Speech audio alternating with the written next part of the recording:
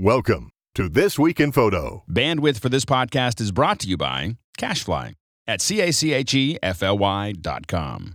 This episode of TWIP is brought to you by Panasonic Lumix cameras, where form meets function. This episode of TWIP is brought to you by FreshBooks. They're the easy-to-use invoicing solution that's helping freelancers and small business owners get organized and save time invoicing. You can try FreshBooks for free. Just go to freshbooks.com/TWIP and enter TWIP in the How Did You Hear About Us section when signing up. This episode of TWIP is made possible in part by our newest sponsor, Animoto. You can head over to animoto.com/TWIP and use the offer code TWIP to get 15% off an Animoto Pro account.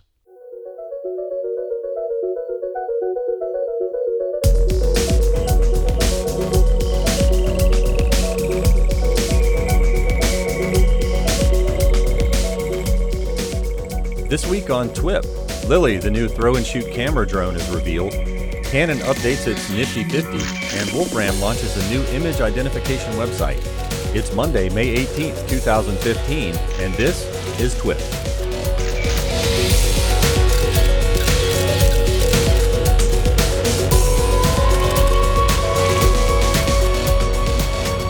Welcome back to TWIP. I'm your host this week, Rob Knight, sitting in for Frederick Van Johnson. And normally you'll find me on the TWIP network at Your Itinerary for travel and photography, but today I get to drive the big bus and fill in for Frederick, so I'm pretty excited about that. And joining me to discuss the world of photography this week are the editor-in-chief of Digital Photography School and the brains behind Digital Photo Mentor, Darlene Hildebrandt. Hey, Darlene. Hey, Rob. And the man behind Don Komarechka Photography, coincidentally, Mr. Don Komarechka. It's a good thing those names match, yeah. Yes, and before we get into the show, I want to thank our first sponsor for This Week in Photo, and that is Panasonic Lumix cameras. This episode of TWIP is brought to you by Panasonic Lumix cameras and the new Lumix FZ1000 4K long zoom digital camera. Now, this bridge camera is a powerhouse for shooting 4K hybrid photography. You know, hybrid is when you mix stills and video. And this camera shoots at 4K in 30p. You can then, once you shoot that footage, you can later extract 8 megapixel stills from the 4K footage. It's just crazy. And it features a large 1-inch 20.1 megapixel sensor. And it's got a bright Leica 25 to 400 f2.8 to 4.0 fixed lens. Let me say that again. That's a 25 millimeter to 400 millimeter at f2.8 to 4.0 lens, and it's a Leica lens, so it's super bright. And it focuses fast with the Lumix depth through defocusing technology. So you get the long lens, long fast lens, and super fast focusing in this thing in one solid compact body. And if you add to all that the fact that this thing has a smartphone Wi-Fi app for remote control, if you got one kind of super package in one little package that you put in your bag. And, you know, that lens just blows me away at 25 to 400. It's just, it's a long, you know, what they call a super zoom. Plus, it does all of that stuff in 4K. That means you can shoot everything from portraits to photographing lions in Africa from a safe distance and still get amazingly cool and sharp images, still images and video in 4K. Now, you can learn all about this camera over on our All About the Gear show. Just enter FZ1000 in the search box on thisweekinphoto.com, or you can head over to shop.panasonic.com or lumixlounge.com. Remember, Panasonic Lumix cameras, where form meets function. And we'd like to thank Panasonic for their support of This Week in Photo. And here's a quick look at what's happening this week on the TWIP network over on Street Focus. Valerie has some great street photography tips for you. Plus, over on The Fix, Jan Kabili has a great discussion with the Godfather himself, Mr. Rick Salmon, about Photoshop plugins. And over on Your Itinerary, Rob Knight helps you learn to see the light with Mr. Chris Smith. All that and more is happening this week on the TWIP network. You can subscribe to any or all of our shows over at thisweekinphoto.com/subscribe. Okay, so our first story is is pretty exciting. When I got the show notes this week, I was stoked. And actually, I had never heard of the Lily drone until Frederick and I were actually in a meeting the other day, and he had to share his screen and show me the video for the Lily camera. And like Frederick, I've been wanting a drone for a long time. So this thing is basically an autonomous camera drone. And I don't know if you guys are using drone cameras now, but basically the deal is you toss this thing into the air and it fires up automatically and follows you around. Did you guys get a chance to watch the video? I did, yeah. Is this something that interests you at all? What do you think? Well, for the kinds of things that I do, probably not, but I mean, I can see tons of application. Would it be cool to have one and take it along everywhere you go? Yeah, for sure. I mean, I was watching, like the kayaker going down the river. How cool is that, right? I mean, you don't need a crew to get on every bridge and drive ahead and photograph you coming. You just have your drone follow you. That's way cool, and you can do it all by yourself. For me, as a primarily travel photographer and teacher, is it one more thing that I want to haul to another country? Maybe, maybe not. Yeah. See, and that's what I was thinking as an instructor. This is something that I figure I could just toss into the air and it could follow me around while I'm leading a workshop, and I don't have to take time away from my clients to drive it. What do you think, Don? I know you lead workshops too. It's an excellent tool for B-roll, right? So, I mean, if you're doing anything like that, you need behind-the-scenes footage, and maybe you're a one-man show where you don't have an assistant that can be trailing you around with a camera. This becomes your assistant. And, the technology is really quite incredible because, it's being touted as something to follow you around and take, aerial selfies and what have you. And yes, there is a subset of the market that is going to appeal to, the same subset that are buying selfie sticks and things like that. Now, I'm not going to say that that's the average photographer. That's probably not our audience. But there is value for even professional usage from that kind of thing. And it's funny because when I look at this kind of technology, I mean, this is really just the tip of the iceberg. I was doing some reading on similar topics, and I ended up coming across this really fun story that it just basically says that Intel is working on similar things, and it says that they're using RealSense cameras to make a 360-degree map of the world supporting depth and distance analysis. On a drone, and so that's another thing that's in the works. And so with all of these things coming together, it's kind of scary. The technology is reiterating so quickly. Who would have thought to own a drone 5 years ago? And 5 years from now, what kind of a world are we going to live in?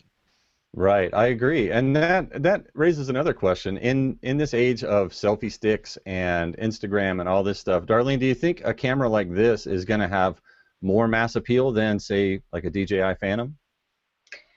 I think so, yeah, because it looks like it's got, I think the barrier to entry is twofold. One is price, and the second is how do you use the darn thing.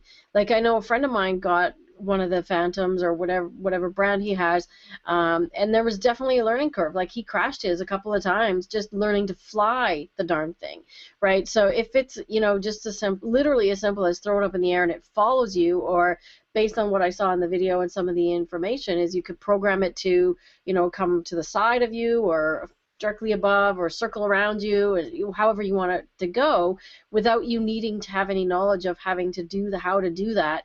I think the barriers to entry have come way down to that type of technology. I mean, the workshop thing, I hadn't even considered that. That's a great idea. But also, what about weddings? As a wedding photographer, how many people are also incorporating videos into their wedding albums? Like they have now these virtual albums where there's stills with moving images as part of the wedding album. So how great is that would be to have aerials, or the ceremony is outdoors and you've got some aerial shots. So yeah, I can see the applications for this being quite widespread. Sure. So your wedding photographer would hand you this little thing to put in the groom's pocket, and then he's got his aerial stuff taken care of while he's taking stills on the ground. That's exactly. That's interesting. I didn't think about that either. I mean, the thing shoots really high quality 1080p at 60 frames per second, and even faster at 720p. So it seems like a pretty nice camera. But one of my clients on a workshop last weekend asked me about it, I was talking about it, and he said, well, yeah, but by the time it comes out, what's going to be available then? And I didn't realize until he mentioned it that it's not supposed to ship until next February. So you can pre-order it now for $500, but geez, by next February, who's to say that DJI is not going to just program all that same functionality into the Phantom, right? What do you think, Don? I mean, is it worth, at this point with technology, do you bother to pre-order anything, or do you just wait until kind of the last minute when things come out? It's an excellent point, because I don't want to call it a gimmick here, but the main feature, the main sell, is the fact that it will follow you around, and it's programmable to do that. It might require some sensors, and it might require some software and significant processing power, but chips are getting cheaper and cheaper and more powerful and lighter as they go. And so DJI is one of the biggest manufacturers of this kind of thing. And I don't know if it's patent encumbered or all of that kind of stuff behind the scenes, but it could very likely be that another company comes along and produces exactly the same thing or better.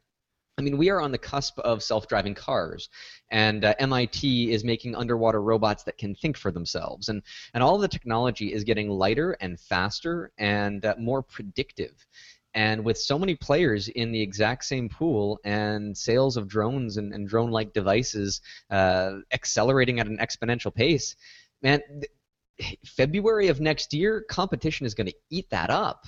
It might be that they've got enough of a head start, but by that same time frame, maybe a couple of months thereafter, you're going to see other people imitating exactly the same features. So if you're used to a DJI kind of world, say you already own one, you're familiar with those tools, then it's hard to say. The technology is so speculative, and if I make any prediction now, there's like a 5% chance that I'd be right, but there's a chance that other people could come in and steal their thunder. Sure. Well, 3D Robotics already has a drone that does most of this functionality. I think the big difference is the Lily is designed for people who don't care about flying drones to have a drone. That's their big selling point, because all this technology, like you said, everybody's going to be doing this by next February. So I think it's funny in the video, they literally have a woman that looks like a grandmother. It looks like a grandparent couple, and she throws it into the air. So it's that, it's so easy, even your grandma can fly your drone. So I think that's, if anything, that's going to be their catch, because the technology is going to, everything's going to be at that same level by the time they're actually on the market. And then they'll make them aesthetically pleasing, like have them like painted like hummingbirds and things, so that you'll just see these robotic birds flying around the sky in a couple of years. That's right. Well, it does have the little eyes kind of cut out. The LEDs are in the shape of little squinty eyes already. So I wonder if that makes it to the final product. It's interesting. Well, before we move on to story number 2, I want to thank our second sponsor for this episode of This Week in Photo, and that's lynda.com. This episode is brought to you by lynda.com, the online training platform with over 3,000 on-demand video courses to help you strengthen your business, technology, and creative skills. For a free 10-day trial, just visit lynda.com/TWIP. That's lynda.com/TWIP. Now, lynda.com is for problem solvers, creative people, or just people who want to make things happen. Maybe you want to master Excel or learn negotiation tactics or build a website or even boost your Photoshop skills. Just go to lynda.com and feed your curious mind. Lynda.com offers a ton of courses on Lightroom, Photoshop, and the Adobe Creative Cloud, and many on just getting inspired or re-inspired about your photography. With a Lynda.com membership, you can watch and learn from top experts who are passionate about teaching, and you can stream thousands of video courses on demand and learn at your own schedule. And courses are structured so that you can watch them from start to finish, or you can consume them in bite-sized pieces. You can even download tutorials and watch them on the go from your iOS or Android device. Your lynda.com membership will give you unlimited access to training on hundreds of topics, all for one flat rate. So whether you're looking to become an industry expert, you're passionate about a hobby, or just want to learn something new, visit lynda.com/TWIP and sign up for your free 10-day trial. That's lynda.com/TWIP. Okay, so Canon updated a lens that I'm sure if we all don't have, then we have had at some point. And the classic Nifty 50 the 50 millimeter f1.8 Canon lens. It's $125, and they updated it with a quieter motor so you can use it for video, and it looks like more blades on the aperture, which would make your bokeh more attractive, I guess, and a bigger manual focus ring. So these are a lot of features that would help for video in particular. What do you think, guys? Are you guys going to run out and buy the new $125 Canon lens? I wouldn't go out and buy it right away because I'd probably be going a step up in my own gear that I purchase, but I would certainly recommend something like this to somebody just buying into a digital SLR. If you're buying Canon or Nikon, I always recommend, or any manufacturer really, I always recommend a cheap 50 millimeter lens. It is the best second lens that you could add to your camera bag for the extra features and the ability to learn from it. The original 50 millimeter lens, yeah, it was plastic, had a plastic mount, and you get what you pay for because these things range between like $100 and $150 depending on where you are, on which side of the border. I'm in Canada, so they're a little bit more expensive here, but you can't beat it. And now it's better. Well, okay, you're still getting what you pay for. It's not like it's L series glass, and there are some compromises to be had, but quieter and smoother focusing, probably faster focusing too, because the older lens was somewhat dated.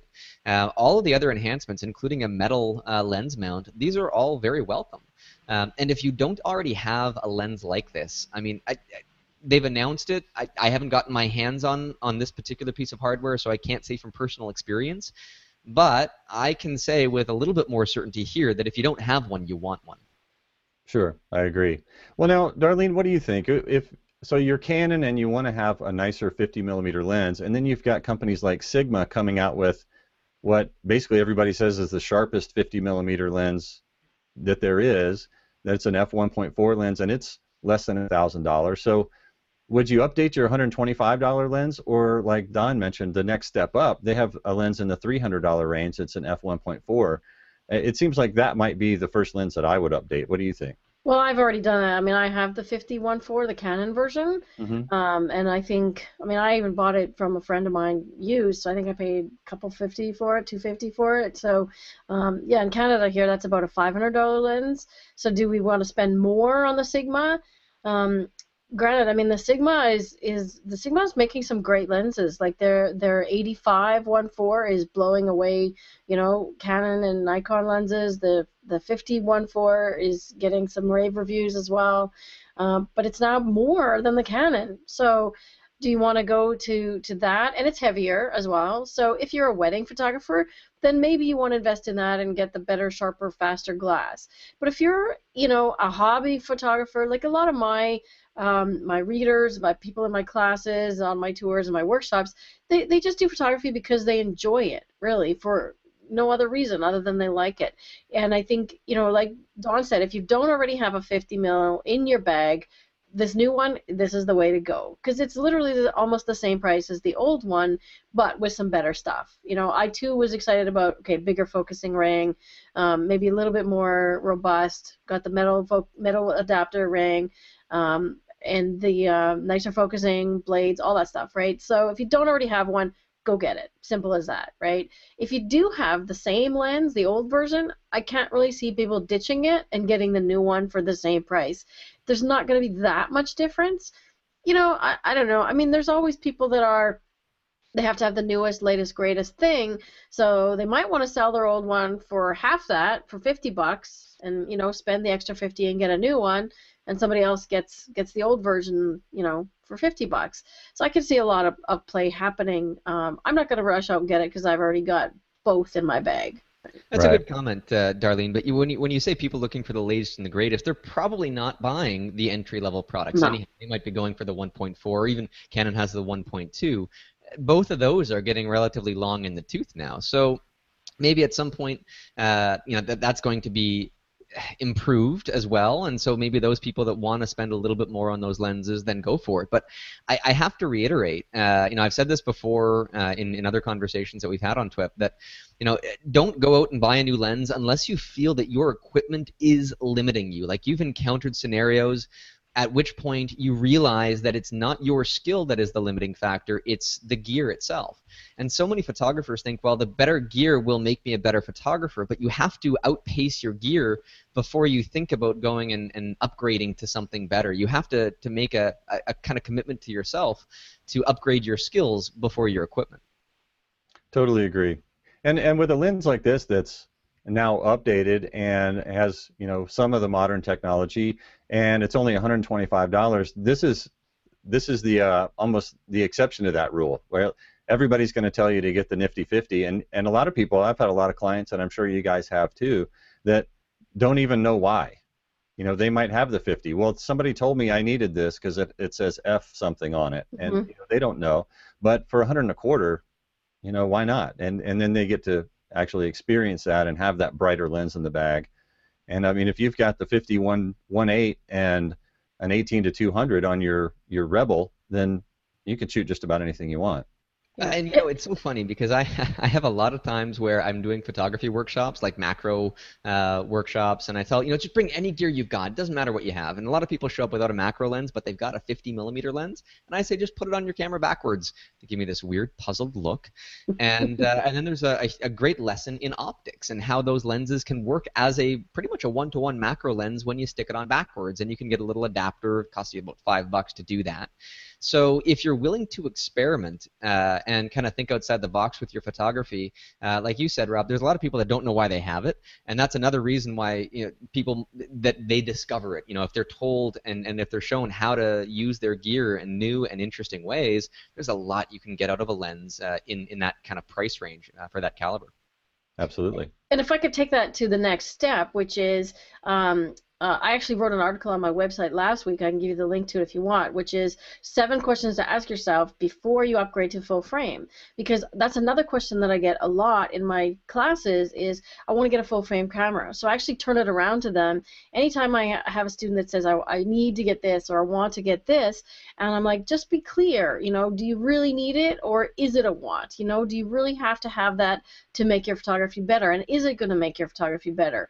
And most of the times the answer is probably not. You know, can you better invest that money in more classes, or can you invest that money in travel, you know, and go on a workshop or a tour where you can actually spend a week or 2 weeks photographing and have an experience of immersing yourself more. You know, I mean, we have people come back from my workshops and my tours saying that my photography is better just because I did it every day for, you know, X number of days. So, I mean, I would really ask themselves, or ask yourself if you're listening to this, is this something that you really need? And in the case of the 50mm lens, like I said, if we've already said it, if you don't already have it, it is a great lens to have, and maybe you want to do like Don says, figure out why everybody says that you should have it, right? I mean, what I tell people is, it's lightweight, it weighs almost nothing. The new one is 1 ounce heavier, okay, big deal. It weighs almost nothing. Put it in your bag. You know, it's super light, big aperture. It's great for low light photography, and it'll actually help you focus in darker situations where, you know, maybe your kit lens will have trouble. Sure, and that's a good point too. With a 50mm 1.8 lens, that's a 75mm lens on a crop sensor camera. So that's a pretty nice portrait focal length. And then if you do move up to the full frame, well, you can still use your 50mm lens. It just becomes a little wider. So. Well, compression it isn't affected by the size of the sensor. It's only affected by the focal length itself, right? So it will give you the same framing as a 75mm lens, which a lot of people are looking for, you know, especially if you're using it on a crop sensor. And then who knows, down the road, upgrade to a full frame. You can take this this lens along with you as part of that kit, because if you've got an entry-level digital SLR, it's probably going to be a crop sensor. You get this lens, and then if you buy a new camera, you can buy just the body. You already have a lens in your bag, and you can go out and experiment and learn a whole heck of a lot from it, as we've all said. Absolutely. So this is kind of a weird question maybe, but you know, Canon and Nikon get a lot of flack, especially on This Week in Photo, for not really jumping on board with mirrorless cameras and not really getting serious about that. But do you think that something like this, like smaller lenses, that the article mentioned that the new 50-1.8 is smaller than the original one, and things like like Nikon has the 300mm f4 PF lens that's very small.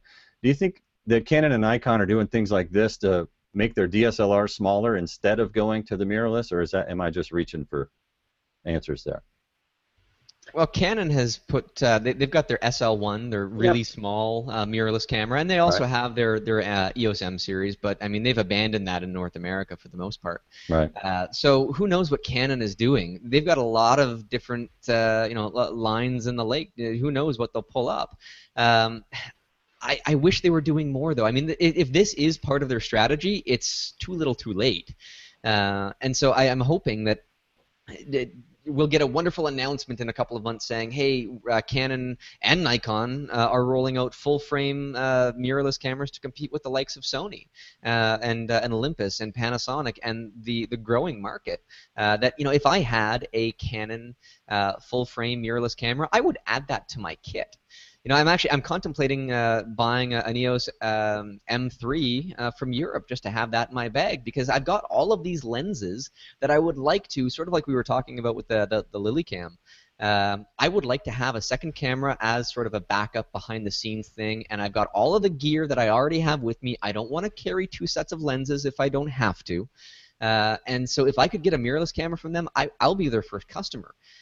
Will I buy smaller equipment that doesn't kind of cut into that? Well, no, probably not. I'm not going to buy a lens simply because it weighs, well, it actually weighs a little bit more, but as a smaller size.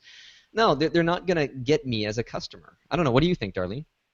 Well, I mean, it's funny that you say that, because I recently, not jumped ship from Canon, but I still have my Canon gear, but I invested in the Fuji X-T1 system for traveling, and it's not full frame, it's APS-C sensor. Because I just simply wanted to carry less crap around with me when I'm traveling. I went to Vegas to the WPPI show, where I got to hang out with the man himself, Frederick, and all I took was my Fuji body, the kit lens which came with it. Oh no, I didn't even take the kit lens. I took the 35-1.4 that I bought for it, and the funky little Rokinon 8mm. And literally, the camera was around my neck, and I put the other lens in my purse, which is, not really handy if you're a guy. And that's it. No backpack, no big camera bags, nothing. And it takes great photos. Like for traveling, it's super simple. It's waterproof. It's weather resistant. Yeah, I think Canon and Nikon, if they want to stay in the game, they're going to have to come up with something better than a lens that's a little bit smaller. And, the SL1... it's their smallest DSLR. It still has a mirror, but the mirrorless stuff that they came out with is just not up to par, and they're not playing with the big boys in the mirrorless game. Yeah, I agree. So the flat continues on This Week in Photo for Yeah. Well, story number 3 is something that I admit I had to do a lot more research about, because I'm not familiar with Wolfram Alpha. I guess I'm not that computer savvy. I don't know how else to put that. But so the story is that let's see, I'll just read it here. The CEO of Wolfram, Stephen Wolfram, writes that he has long wondered when computers would be able to answer the common question, what is this a picture of? And he says, I'm excited to be able to say that we've reached a milestone. His company has been working on this problem for some time now, and they're finally adding a function called image identify into the Wolfram language. So basically what they've got now is a public site where you can drag an image, and the computer will basically tell you what the picture is, what the subject of the photo is. So this is, at first I literally had to ask Frederick, why are we talking about this? I don't really... why do we need this? But then I started thinking about the conversation I had with Frederick last week on TWIP about basically Skynet and our Terminator future and artificial intelligence. And what do you think, Don? Is this another step towards, we've got self-composing camera apps, we've got intelligent auto cameras, we've got autonomous walking robots. Is this just another step towards computers taking over the world? It is, but this is one that I welcome. First of all, Wolfram Alpha is awesome, and you might encounter it even though you might not realize it. There's certain questions that if you ask Siri on an iPhone, it pulls through Wolfram Alpha and brings up results from there. Like I could ask it, Siri, what's the atomic weight of iron? And then it references Wolfram Alpha, gives me that little depiction. It might say it out verbally, but it's a wonderful tool in many, many different ways, and they're always innovative, and they always have been. And this is a great. This is something that, for a lazy photographer, if they perfect this, this is gold. Because that means that if I take a picture of a flower, I don't have to keyword it with the word flower. That can be automatically added. So if it's rolled into a plugin or into the core of Lightroom or whatever you're using to catalog your images, it can be huge, because right now I'm using GPS information to help organize and sort out my data. All the metadata in the photos are helpful, but still the one missing thing is what it is a photo of, and there's no computer equivalent to tell me what that is until now. Now, I plugged in a couple of different images, like a tree. It figured out what a tree was. A flower, it got that. I put in some other weird ones. I put in a picture of myself holding a very big camera lens, and it came out with some weird animal. And this picture of I had this picture of Toronto, and so it correctly identifies it as a laser. Interesting. I mean, clearly you can see where it's getting some of those ideas from, but the algorithm is far from perfect. And the good thing about it, though, is I could go in and I could tell it that this is a cityscape at night, and so it can learn. I hope it's taking that information as value and refining these algorithms. As this continues to mature, I certainly hope that it becomes reliable enough for us to use as a tool. But then, if we bring it back to other ideas like the LilyCam, man, the sky is the limit as to where you could apply this technology.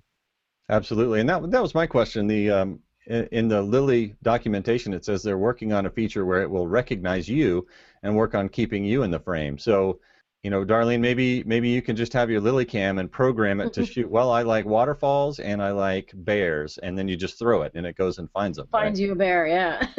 Hey, there's a new game for wildlife photographers. Hey, it's kind of like cheating, It's interesting because I played with it a little bit too, and I got the same kind of mixed results that Dawn did, where I put in a photo of some sushi that I'd taken on my iPhone, and it thought it was confection, so it thought it was a candy or something.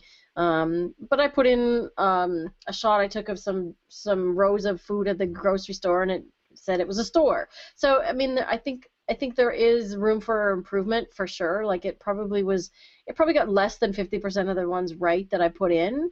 It recognized that I was a person. I didn't have a big giant lens, so maybe that's the key there, Don. But it didn't recognize other things that I thought it would, that would be fairly simple, like something on a plate, that was food that was recognizable. So I think if we can, like Don said, improve the reliability of it, the keywording application that he mentioned is huge, especially for people doing stock photography, things like that. And if you could integrate with Lightroom, that would be huge, because I mean I'm sitting on thousands, tens of thousands of images in my catalog, and have I keyworded them all properly? No, because when I first started using Lightroom, I was really bad at it and just kind of wasn't doing it religiously. Do I want to go back 8-10 years and keyword 10,000 images? No.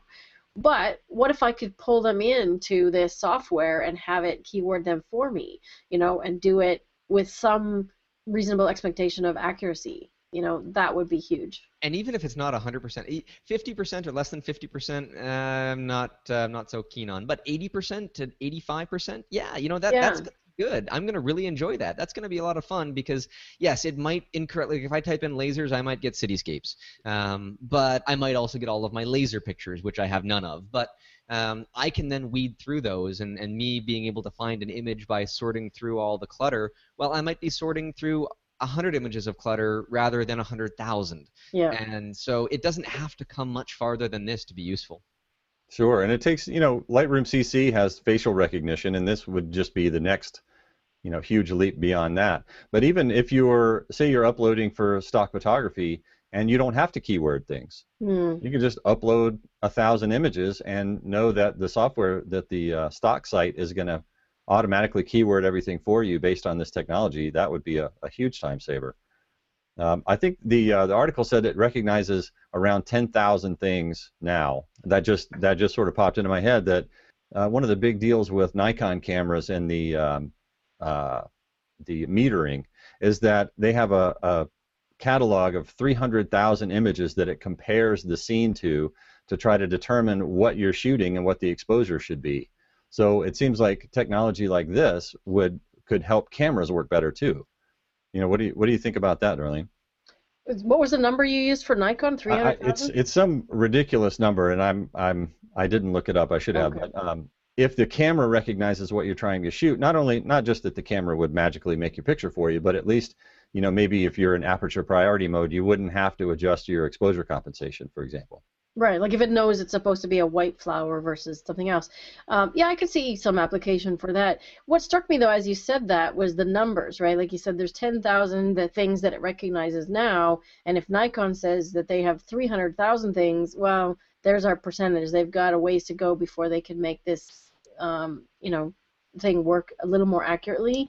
So I think we've got a ways to go to hit our 85%, Don, but who knows how quickly they can get there, right? If this is a new technology or growing technology, we could see this in a year be something that's actually usable by photographers. Yeah, I did see that they had. I uploaded a picture of a snowflake, and it figured out, yes, that's a snowflake. I uploaded another photo of a snowflake, and it thought it was a very specific kind of coniferous tree. And so it wasn't just like a tree or an evergreen. It was like the Latin name of this particular kind of tree. And it got it wrong, clearly. But the fact is that whether or not it works now, they plan to make it that granular. To be able to, say, take a photo of a flower and not just know that it's a flower, but know exactly what species of flower or family of flower it is. Mm-hmm. And that becomes a whole new level of useful. Mm-hmm. Even just for the average person, like never mind the stock photographers or those of us that want to keyword things. What about the average person that just sees a bird out in the wild, and they photograph it and they want to know what kind of bird that is? Drop it in there. It's like, oh, it's a blah blah blah warbler or whatever, or a flower, right? Is this poison ivy? Should I touch it or not? That kind of stuff on your iPhone. That would be handy to know. Absolutely. I use an app. I'm not a very good birder. I like to shoot lots of different subjects, but I don't know all the different types of birds. So there's an app from, I believe it's Cornell University, called Merlin, and you can put in where you are and 2 or 3 different colors of the bird and sort of how big it is, and it will give you, normally the bird that you're looking at is one of the top 3 things of its suggestions, and it works really great. But it would be really cool if you could just snap a picture of it or upload a picture on your phone, like you said, and it'll say, oh, that's a rosette spoonbill. Yeah, and even if you can't get a picture on your phone, I mean, now all these cameras that have Wi-Fi capability, right? You can take the camera shot, send it by Wi-Fi to your phone, and then zap it into the app. I can see this being very useful right away because in this area of the world, there's maybe 3 or 4 different species of birds that have blue in them. So if the software could determine what the bird is versus what the background is and what colors are in the bird, then it can show me pictures of all of the birds that are blue in this area, and there's not many. I can easily pick it, and it doesn't have to do all of the heavy lifting to make that happen. Right. Great. Well, see, I started out not even knowing where this was going to go, and that's really interesting, and I'm ready for the technology now. That's great. Well, before we get into the listener Q&A, I want to thank another sponsor for this week's episode of This Week in Photo, and that's our friends at FreshBooks. This episode of This Week in Photo is brought to you by FreshBooks, the easy-to-use invoicing solution that's helping freelancers and small business owners get organized and save time invoicing. You can try FreshBooks for free. Just head over to freshbooks.com/TWIP and enter TWIP in the How Did You Hear About Us section when you sign up. And as I've said on This Week in Photo before, we use FreshBooks as the back end to basically run most of the stuff behind the scenes on this business to keep the lights on and to keep everybody happy. Because as we all know, as creative professionals, we're not necessarily focused on capturing our income, expenses, and tracking billable time and all that. And I think the reason that we don't capture all of those things is simple. It's boring. We're creatives. We like fun stuff. We like Photoshop and Lightroom and all these other cool things that let us express that side of our brain. And thankfully, FreshBook offers us as small business owners a way to quickly and easily keep track of our time and money without disrupting our workflow or sort of messing with our creative juices. With FreshBooks, you can invoice clients. It's easy. You can do it in seconds, and expenses can be automatically imported so that you don't have to lift a finger. You're just doing the stuff on the back end while you do other cool stuff. You can even track billable time as easy as starting a timer on your mobile phone. You can whip up business reports. You can stay on top of your income, expenses, and tax time is coming up. So with a couple of clicks, you can generate reports for your CPA or your accountant so that you're staying out of trouble. So grab some popcorn, learn how to FreshBooks by watching some of their free Getting Started webinars. I'm a big fan of webinars, and they've got some excellent ones online for you to check out. Once again, if you want to check FreshBooks out, you can just head over to freshbooks.com/TWIP, enter the code This Week in Photo or TWIP in the How Did You Hear About Us section to start your free 30-day trial. All you need is an email address to try FreshBooks for free for 30 days. Just go over to freshbooks.com/TWIP and enter TWIP in the How Did You Hear About Us section. And we want to thank FreshBooks for their support of This Week in Photo. Okay, Darlene and I are really grateful that Don is on the show because we were talking about this question and we had no idea. And Don said, no problem, I got this. So this week's question is from Slawick, it looks like. Does anyone know how I can track down who is linked to my photo from Flickr? And I'll paraphrase here. He has one photo that he shot and published a few years back that's getting lots of traffic, like 30 or 40 views per day, but he's not getting very many comments and very many faves. So he says, I'm happy that people are looking at this photo, but I'm very curious where the traffic is coming from. I did search it in Google Images, but only found links to Flickr. Any ideas? So Don, take it away. Yeah, so Flickr does have a statistics engine built into it, although with some of their recent renovations to their website, it becomes more and more difficult to find. And I know in the past, and this was years ago, so it might not be the same now, you had to be a paying user of Flickr in order to get access to your statistics. That may have changed, so I encourage you to look it up and see if that's something that you'd need to do. But I've got a great example here because I put up this one photo of a book that I had published. I was trying to promote a special deal that I was doing, and so I just put up a cover shot of the book. And as you can see, it's 15,000, almost 16,000 views, relatively few faves, and only a single comment. So this sounds pretty much the same as to what what was his name? What was writing in about? I forget his name already. Slawick. Slawick, yes. Okay, so in this case, there used to be on the side of the panel here, there used to be like a little stats icon, but that seems like it's missing now. It doesn't seem to be a part of it. In certain parts of Flickr, you can still find that. So if I go to my Flickr recent activity screen, you'll have your stats, and by far that photograph of my book cover has 174 views in the last day, which is far more than any more recent images that were posted after that. And so this is really puzzling. It's very confusing. Now, if I click on that, I can see the activity within the last 28 days. If this ever loads up, there should be a little graph there. But then I can go down here and I can see the refers today and yesterday. Now, if you have external linkers coming in from other sources besides Flickr, yeah, you could see it right there. It's all kind of up and down. Like if it was linked to by Google or another blog or a forum or something, all of those domains are going to be listed right here. But you might be in the same scenario that I am, and it only says Flickr. And so it's still just as puzzling. And so where the heck are these people coming in from?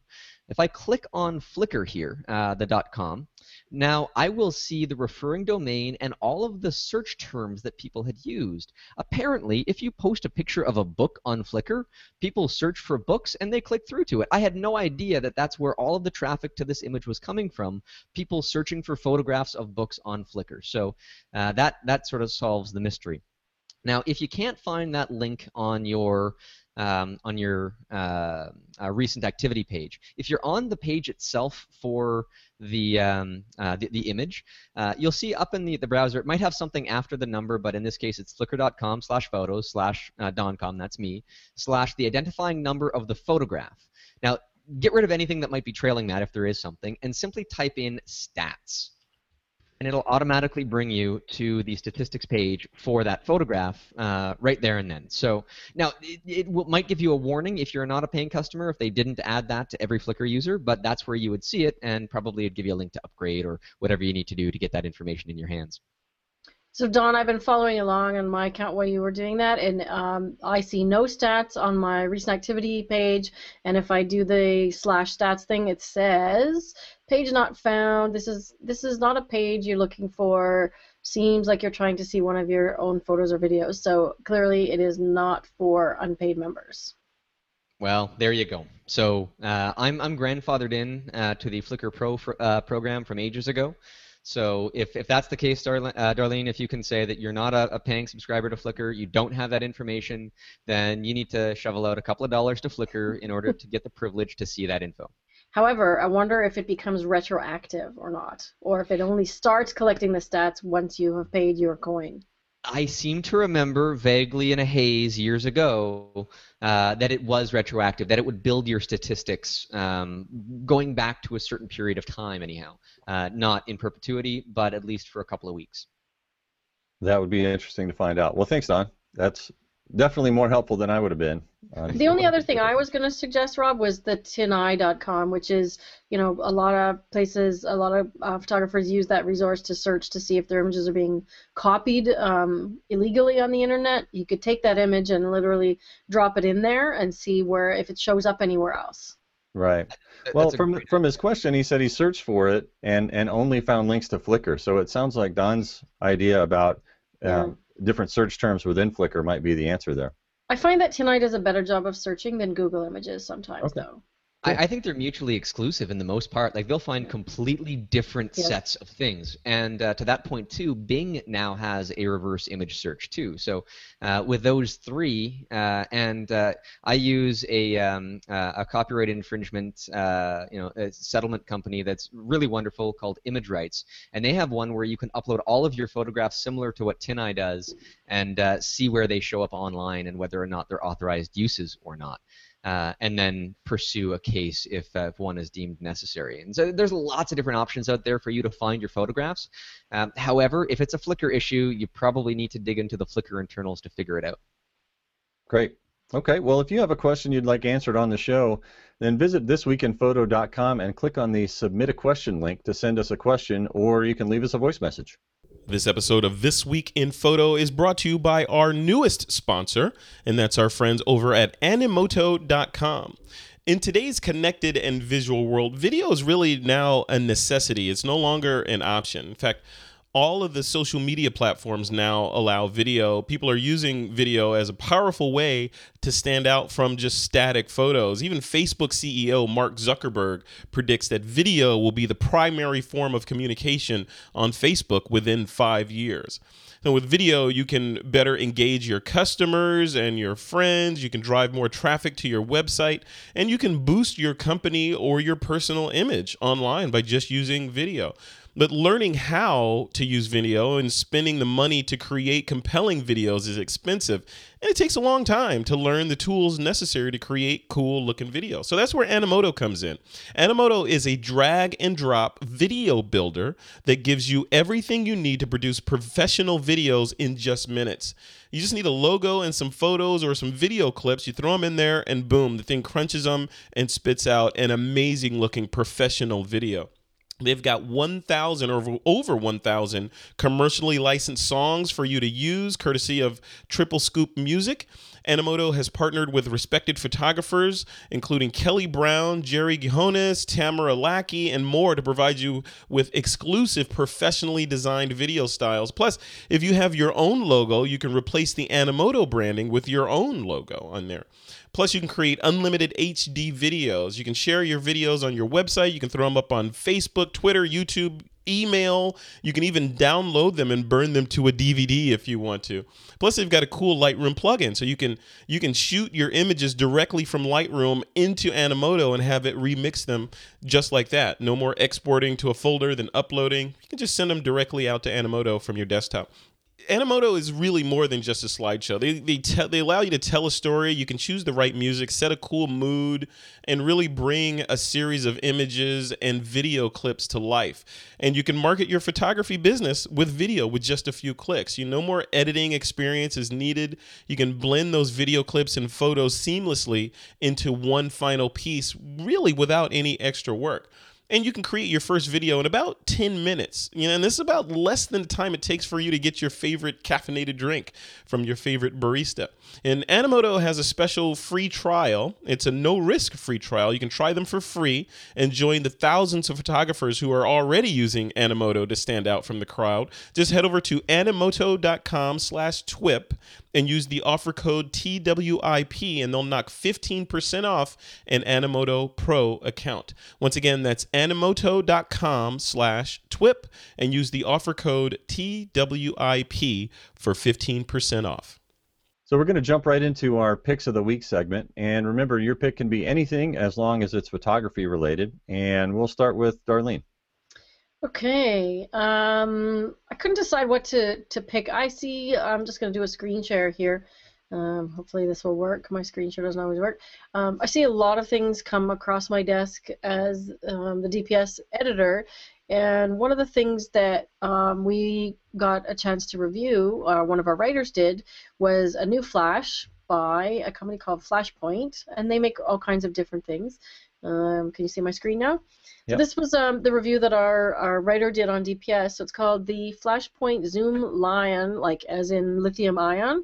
And the cool things about it that I was actually interested in getting one to try out is it uses a lithium-ion battery, not AA's or typical rechargeables. So similar to like what you would use in your camera battery. So they're saying, and she tested it out on various different shoots. She did a food shoot with it, and she did a model shoot with it, with umbrellas and everything. And they're saying you can get up to 350 full power shots with one battery. So, I would challenge you to do that with AA's. Fast recycle time.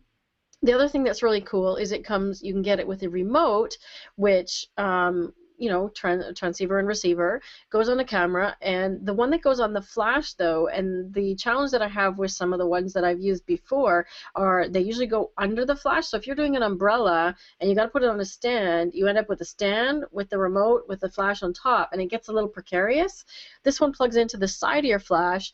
And the neat thing about the whole thing that I priced it out was that you can get the flash, and they recommend getting a second battery because you don't want to run out. You can't put anything else in it. You can get a flash with an extra battery and a set of remotes for under $300, like just under $300. If you want two flashes, we're talking a little bit less. You don't need to get the remotes again. You just need the receiver. $600 for two flashes, two remotes, and it's fully TTL, and it's compatible with Canon Speedlights. So if you already have a Canon Speedlight, get a set of one, and you're off and running. Away you go. Wow, and that'll do high-speed sync too? As far as I know, I haven't tested it myself yet, but I put the link to the product on Adorama, which is the exclusive distributor of it, and they've got all the specs and everything for it there. Great, that's a great pick. Well, how about you, Don? All right, well, I hope this one can still slide through because my pick predates photography by about a century and a half. So I want everybody to go and watch the documentary film called Tim's Vermeer. Rob or Darlene, have you seen this? I haven't seen it. All right. This is a documentary following the I guess discovery made by Tim Jennison, and you might know that name. He is the founder of NewTek that makes the TriCaster, and way back in the day made the video toaster hardware. He's an inventor and an entrepreneur. And he got to thinking about Johannes Vermeer's paintings from about 350 years ago or so.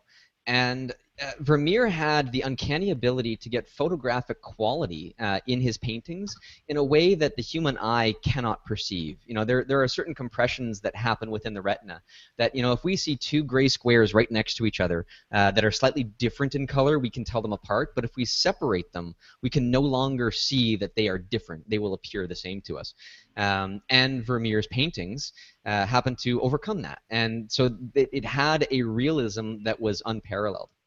And so the documentary kind of profiles Tim's discovery of the technique used, and it's all about mirrors and optics before photography by a good number of years. And there have been other artists along the way that have done this. And so with this particular setup, what you would do is, this is a very simple arrangement where you're copying a photograph. And so what you would be doing is you would set up the photograph almost straight up and down, as long as the mirror is on a 45-degree angle to the original. And then what happens is you look down through the mirror, and on the edge of the mirror, just like those two gray squares next to one another, you can see exactly what color you should be painting in that particular area of it. And as you complete that, I mean, Tim had absolutely no skill whatsoever as an artist, and here he made a painting of a portrait of his father-in-law. And so with no skill of an artist, he's able to do that, and he figured it out with just a simple mirror and doing an 8x10 photograph. But he took that technique farther, and I'll save the rest of the story, but what he had done is he recreated one of the rooms used for one of Vermeer's paintings called The Music Lesson. And so he rebuilt the room from scratch, and using mirrors and optics, he painted a duplicate of it without using the original whatsoever. And so he, over the course of about a year, was able to paint this duplicate. And it's a wonderful documentary that delves into the sort of the science of optics and the beginning of photography before photography even existed. So, I got to thinking, I want to do this. I want to paint one of my photographs, because that's a unique product. I'm a professional photographer, and I'm trying to sell my artwork, and having a hand-painted original photograph I think would be quite an interesting thing. So through a friend of a friend and through various contacts, I got in touch with Tim and had a great conversation about the kind of equipment needed. For anybody trying to do this, you do need a mirror, but it's a very specific kind of mirror that you need.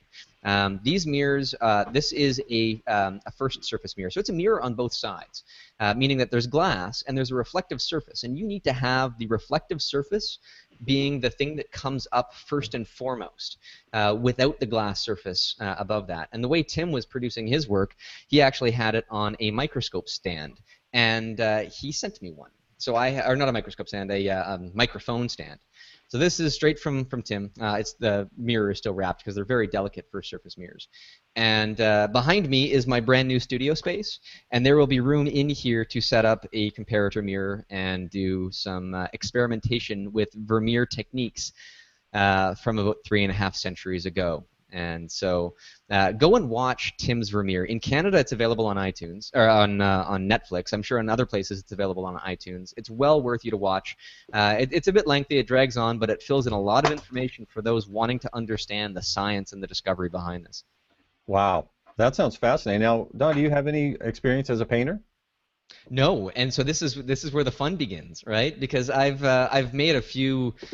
I can call them abstract paintings, but that's really stretching it. I wouldn't really call it art. And so I have no training as a painter. And so I'm going to dive into this and see if I can paint some photographs. And that's going to be one of my big experiments over the next couple of months. Wow, fascinating. Are you going to use acrylics or oil paints or what?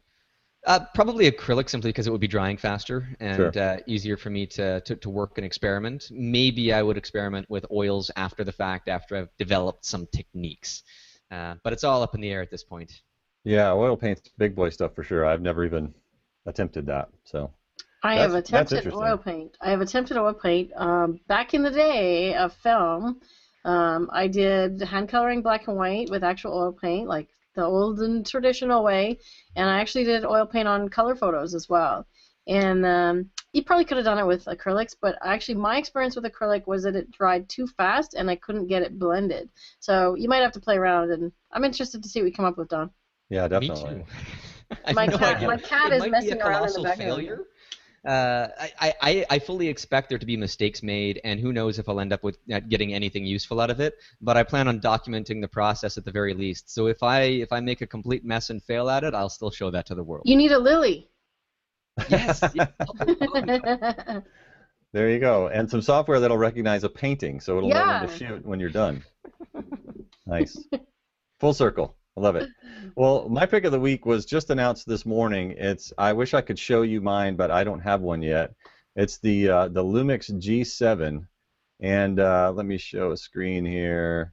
It is the newest camera in the G series from Lumix, and I do shoot Lumix cameras pretty much exclusively. And this thing's got 4K video capture, and specifically a couple of features that are really interesting to me are 4K photo modes. And I use 4K photo mode on my GH4, especially if I'm shooting wildlife through a spotting scope. I'm shooting at about 1500 millimeters and with a big manual focus lens. So the 4K photo allows me to capture 30 frames per second and pick the shot I like and make, pretty big prints with an 8 megapixel still out of it. So the G7 has a mode called 4K burst mode, where it records the 4K photo as you shoot the button, just like you would with just a high-speed motor drive setting. So instead of having to start the video and stop the video, just as you hold the button, you're going to rattle off 30 frames per second. So it also has the articulated screen that I like on the GH4. It has 2 control dials, and from what I'm seeing, it's a lot smaller than the GH4 and lighter weight. So I'm specifically looking forward to attaching this to my spotting scope and going to shoot some wildlife. So check that out. Hopefully I'll have one soon. It would be really cool, since I'm actually on the Lumix team, if I could get one sooner than somebody. What's the price point? That's the other great part about it. It's all these 4K features, and it's less than $800 with the kit lens. Is it weatherproof like the Fuji? It's not weatherproof. This is definitely a step below the GH4. This is not the Pro magnesium body. It's a polycarbonate body. The G line, the G and the number, like the G6 and now the G7, is more of a consumer-oriented thing. So to have this technology in a camera that's basically a consumer model is kind of a big deal too. So before we sign off, what do you guys have planned in the coming months? Darlene, what's next for you? Oh boy, well, we got a few trips coming up. We head to Oregon usually every summer, and I'm teach a course on the coast there, night photography, and attend a conference in Portland. And then we're heading out to Peru in August to scout some locations for a future tour. We've got a lot of requests for that from our current people. And then off to Nicaragua in November with the next tour. I'm even taking my mom along this time. She's very excited. And I'm working on some Lightroom presets that I'll have available soon. Very cool. How about you, Don? What's next? Before I say anything, I do want to say that that movie, Tim's Vermeer, is produced and directed by Penn and Teller and narrated by Penn Jillette. So if you're a fan of those guys, then definitely check that out. I just moved into my new house and my new studio. This is my office. Across the hall is a studio space to hold workshops. I've just filled up a couple on water droplet refraction photography, but I just listed some more. There's full-day macro workshops. There's weekend workshops to go by nearby waterfalls and do some astrophotography. If you're interested in anything like that, and if you're looking for a day-long thing and you live in Central Ontario, fantastic. If you want to travel in for the waterfall workshop, we'll have a ton of fun. There's a lot to learn photographically with a subject like that. And I do apologize for the echo. I haven't put anything on the walls if there's been an echo coming in through my microphone yet.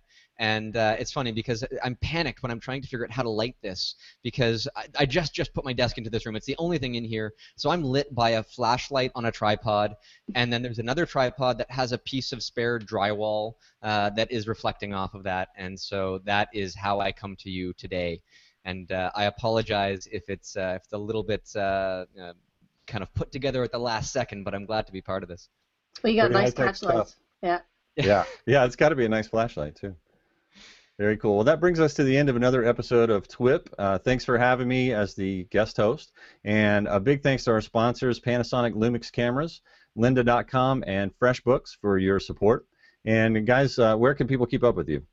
Doncom.ca, DONKOM.ca, and /workshops if you want to see those workshops that I mentioned. That links to everything where I am on social media too, so get connected. Send me an email. I love to have conversations with all of you guys. And I look forward to, the last time I said that, send me an email, I got a bunch of them, about a dozen or so within the first day. And it was so much fun. So many great conversations came up. So if you're curious about any of the things that we talked about, or the things that I'm into with macro photography and infrared and all of that, just send me an email and let's chat about it. I always have fun with it. Cool. How about you, Darlene? You can find me at digitalphotomentor.com and DPMentor on Twitter, and same on Digital Photo Mentor on Facebook. You can also find me on DPS. On a lot of the articles, I edit everything that goes through there. So if anybody is interested in ever doing a guest article on Digital Photography School, we always take applications. Just go down to the bottom of any of the posts and hit the contact form and click on I want to write for DPS, and I will get it. Great. And if you're interested in what I'm doing, you can keep up with me at robknightphotography.com, and my workshops are at digitalphotoadventures.com. And be sure and visit our website at thisweekinphoto.com, and you can also find me there at Your Itinerary. So with that, that ends the This Week in Photo, and we'll see you next time. It's time to take your lens cap off.